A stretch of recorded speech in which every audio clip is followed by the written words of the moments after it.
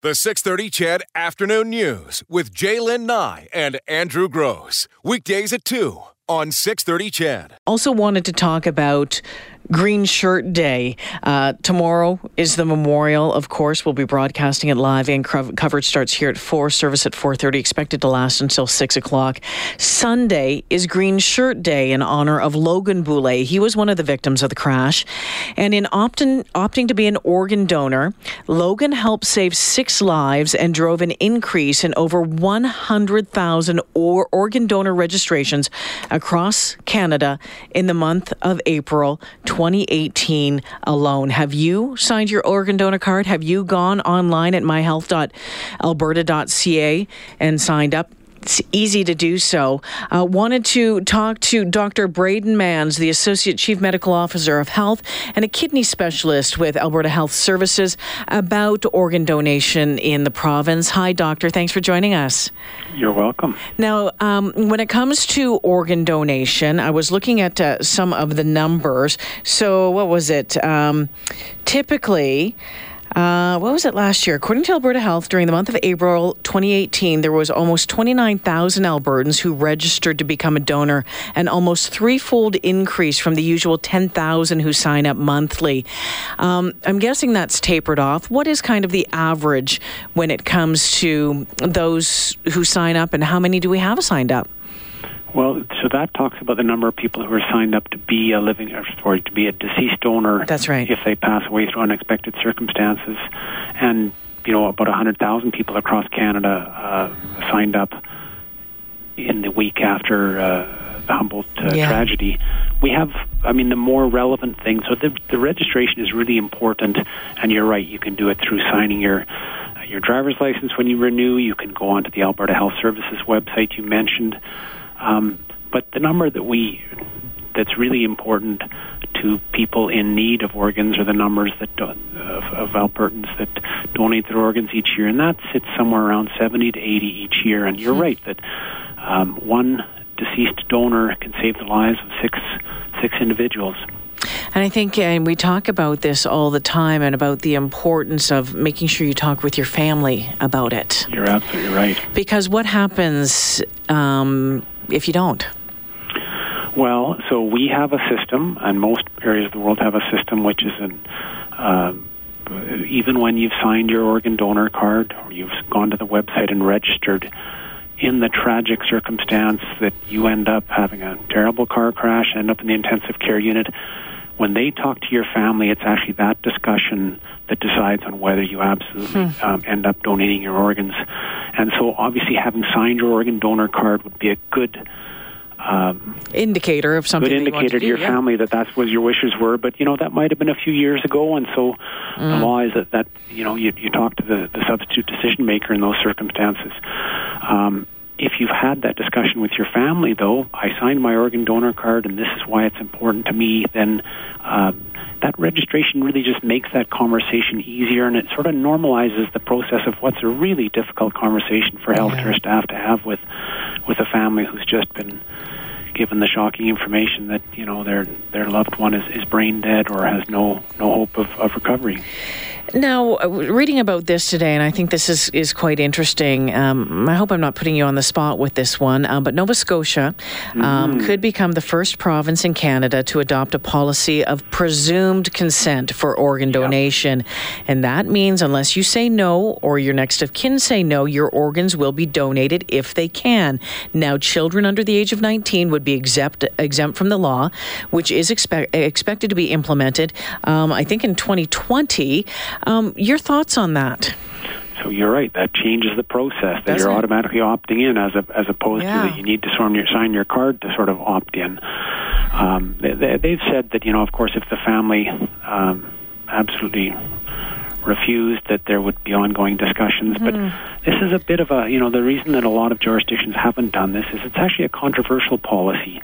Spain is always lauded as that they have presumed consent, and they have the highest number of organ donors per million population. But there's a lot of things that are different. Road accidents, a lot of the way that they've structured organ donation within hospitals to ensure that in every situation where somebody has is not going to have the possibility of recovering that a discussion happens. And systems that have just put in place presumed consent have not always seen an increase in organ donation. And as you can imagine, there's a potential risk that there's backlash, that actually the public sees this as you're making decisions for me that are not necessarily in my best interest. And so you have to manage that at the end of the day, the whole organ donation system, it only works when there's good public support for it, and when people are willing to do this, because we're not paying you to do this. People do this out of their free goodwill, or their family does. Dr. Braden Manns joining us this afternoon as we talk about organ donation. You talk about support and public support. Things have changed. More and more people are signing up. And, the conversation, the unfortunate, the story, from Humboldt last year. But, we are talking about it more, but we could use more people signing up, couldn't we? Well, that's my opinion. Sorry, that's my opinion. You're absolutely right. But it goes beyond just signing up. So that really is, that's something that primes the system, and it normalizes it for the public's discussion. But there's, some areas of the world, we all vary in how many people end up donating, and it's part the public recognition and the education. It's part how are we able to offer the opportunity to donate to everyone. And then, of course, about half of the most common organ that's donated is a kidney. Yeah, I was going to get to that. and about half of the donors that we have in Alberta are living donors. Yes. And that's, if we're going to make a big difference, we have to increase the number of deceased donors and living donors. And the approach is a little bit different through both of those. But, it's often not known that we think of living donors as, well, that's what your brother does. Yeah. That's what your mother does. Yeah. But it's not actually often thought of, well, that's what your friend can do. Yeah. Or, we have people actually coming out of the woodwork and donating anonymously. And, of course, it's a little bit different with living donation because you're taking a healthy person and they're making a well-informed choice to come forward and donate. But there's a slight risk to that, so they have to go through a long workup process. There's a lot of discussions. There's a lot of back and forth that goes into becoming a donor.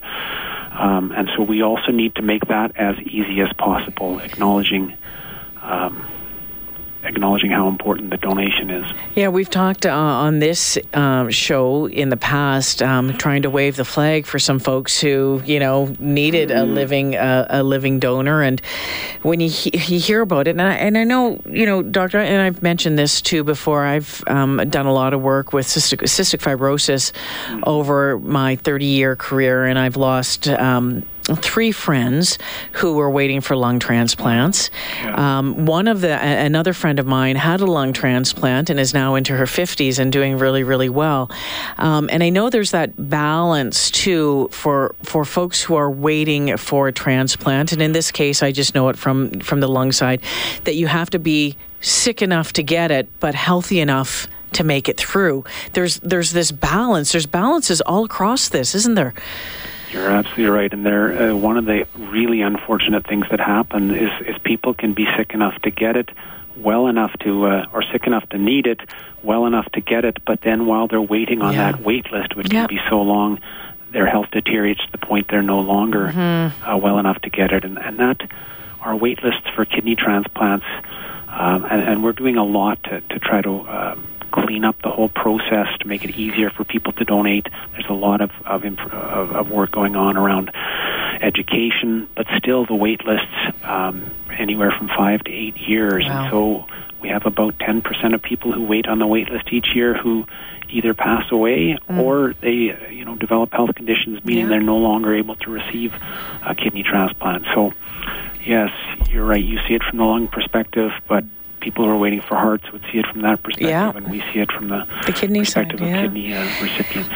There's a couple of texts coming in from my listeners that I want to throw at you, if that's okay. Someone wanted to know if senior citizen organs are viable to be donated. Is there an age? Well, so there's not a specific age, and I guess it's slightly different for deceased donors. Okay. But if somebody, for instance, had a terrible stroke and they were at the age of 70, but they were otherwise pretty healthy and their organs were in good shape, they would absolutely look at that kind of situation. If you wanted to donate your organ, you were 70 and you wanted to donate to your son or daughter who developed kidney failure or needed an organ, it's not just about age, it's about physiologically how well you are, and can you go through a surgery at minimal risk, and is it going to affect your long-term health? Because no kidney or no donor surgeon wants to take anybody to the operating room and submit them to excess risk. Marf has texted in and said, would you ask the doctor, when a kidney is donated, will the right side fit the left? How does that work? And how are organs being kept track of when they become available?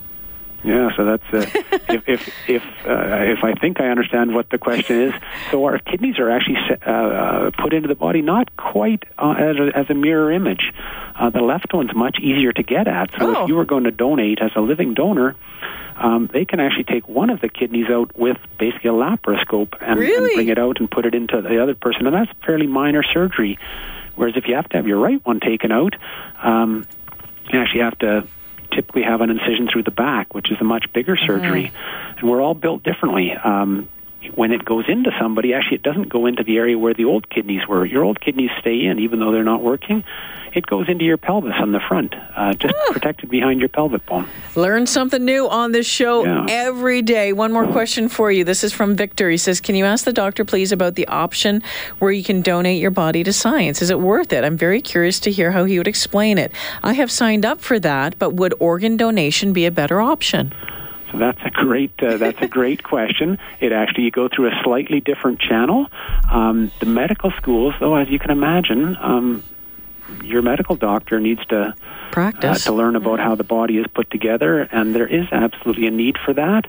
People can also, of course, the process of signing your organ donor card, and if you end up donating, something tragic happens, you end up donating your kidneys, of course, they would potentially also take your cornea and the other tissues that are in your body. The process for the medical, using your body for science is different, but it's also important. Very interesting. And this was, I'm going to throw this one at you too. We talked about the presumed consent for organ donation. And this is a question. It says, with that, how do we know that the hospital will do their best to save you and not the person that needs the organ? Well, so that's exactly the concern. Yeah. And, the tension always, and it's a healthy tension. If you're looking after recipients or somebody, you mentioned it around somebody waiting for a lung, and that you can wait long enough that you actually pass away. So you need doctors who are looking after those people, who are advocates for those people. But importantly, you need the critical care doctors, the emergency room physicians who are looking after that person who suffered that critical injury. They need to be the ones that decide if there's no hope of that person recovering, and if there's ever any concern that the doctor's not trying as hard, the healthcare team's not trying as hard to save that person's life, and that somehow they're just trying to get them teed up to be an organ donor, that would be a crushing thing for the whole organ donation system. Absolutely. Works on the fact that the doctor and the healthcare team look after that person to their best interest. It's only when there's no hope of recovery that then the discussion switches to donation. Dr. Braden Manns joining us this afternoon, the Associate Chief Medical Officer of Health and a kidney specialist with Alberta Health Services. Thank you, Doctor, for this. Really appreciate it. You're welcome. Thank you, Dr. Braden Manns, this afternoon. Learn something new every show, as we've always said. Now, as we mentioned, Sunday is Green Shirt Day in honor of Logan Boulay, of course, one of the victims of the deadly Humboldt crash. In opting to be that organ donor, he helped save 6 lives and drove an increase of over 100,000 people to donor registrations across Canada in the month of April last year alone. When we come back, we'll hear from his dad. He was a kid, he'd be up at 5, take shots till 8, and make the thing drive out of school and back on ice. That was his life. He was gonna play in the big league. Logan Boulet had hoped to play in the big league, of course. One of the victims of the Humboldt bus crash. Tomorrow marks 1 year. A memorial service will be underway in Humboldt. The coverage starts here on 6:30 CHED at 4 o'clock in the afternoon. The service starts at 4:30, expected to last until 6. We've been talking about organ donation this half hour, and thanks for all your great questions, by the way. This morning, Logan's dad spoke to Ryan Jesperson about his son's decision to be an organ donor, and this is what he had to say. We're doing okay. We're doing okay. There's good and there's bad every day, and this morning started off as a beautiful sunny day, and Logan likes sunny days. It's just, as you can only imagine, Ryan's been an incredibly long journey. It's not like you can grieve privately, and some families have chosen to do that, and we just don't know how they do that, but kudos to them. It's a national scope of the tragedy. We've been forced ourselves to open our windows and open our doors and allow the world to come in and talk to us. And because Logan wanted to be an organ donor, he was very clear about that. And so part of his being an organ donor is for the families to talk. And so we're talking. Logan was training with a fitness coach and mentor in Lethbridge, Mr. Rick Suggett, who's from the Edmonton area. His nickname is Sluggo. Coached rugby professionally and played in Edmonton. And he coached professionally up in Edmonton, and he coached the Canadian national teams, the USA Women's Olympic team, and he got the job in the University of Lethbridge as a rugby coach. He was then training Logan and 3 of his friends as a favor to me. I was a volunteer manager. Rick passed away on June 27th, 2017 of a cerebral brain hemorrhage. After his passing, Logan and I were we hung out all the time on our back deck in Lethbridge, just looking at the coolies and maybe having a hot tub. And in August sometime, just literally out of the blue, he says, "I'm going to sign up to be an organ donor, Dad." And I said, "Awesome. You'll be 80 years old and nobody will want your organs." He goes, "No." We laughed. He goes, "Nope. Rick signed up to be an organ donor and he saved 6 lives. So if I pass, I want to be able to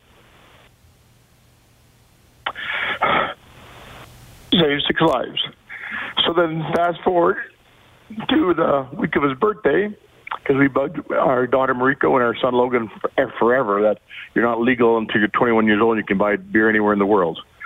So the week of his birthday, he was with his billet brother McLaren Paulson in Humboldt doing the errands, and Logan drives a little Jetta around. And McLaren says, "What are you doing for your birthday?" And Logan says, "I'm signing my donor card." And he goes, "What?" Logan goes, "Yeah, I'm going to be an organ donor like Rick. I can save 6 lives. If he can do it, I'm going to do it also." And McLaren said, "Well, that's kind of creepy." Logan said, "Nope." And so then, of course, the crash happened on April 6th, and Logan held on for 27 hours. Before that, in that little room that you see on TV where the families have to go, they told us the news, and we asked if that's the news, and they said, "That's the news." And my wife didn't know about our conversation with Logan. She didn't know that because it was talking about Logan's mortality, and I didn't want to talk about it, so I didn't tell her. And she just says, "Can we donate Logan's organs because he's fit and strong and he doesn't need them?" And they looked at her like she just, I don't know what. They looked at her like, "Did you just say, can we donate?" And yes. So then that night, and I mentioned that, of course, after that time that when Bernice had offered, I then said, "Well, Logan actually spoke to me." And then that night when the nurse was at Logan's bedside at about 3 a.m, the Paulsons had made it out there finally because the roads are closed all over the place. And the organ transplant nurses were going through the paperwork, and she's saying, "Well, Logan's an organ donor because he's told you, and did he register?" And we go, "We don't know." And also McLaren goes, "Oh, yeah, he signed his donor card." And we all looked at McLaren like, "What are you talking about?" And then he told his part of the story that I just told you. So, yes, everything lined up, but it was a strange story, to say the least. It was just incredible, to be honest with you. Toby Boulet, that is Logan Boulet's dad, talking about Logan's decision to become an organ donor 5 weeks before the Humboldt bus crash. Green Shirt Day will be held on Sunday. The 6:30 CHED Afternoon News with Jaylyn Nye and Andrew Gross. Weekdays at 2 on 6:30 CHED.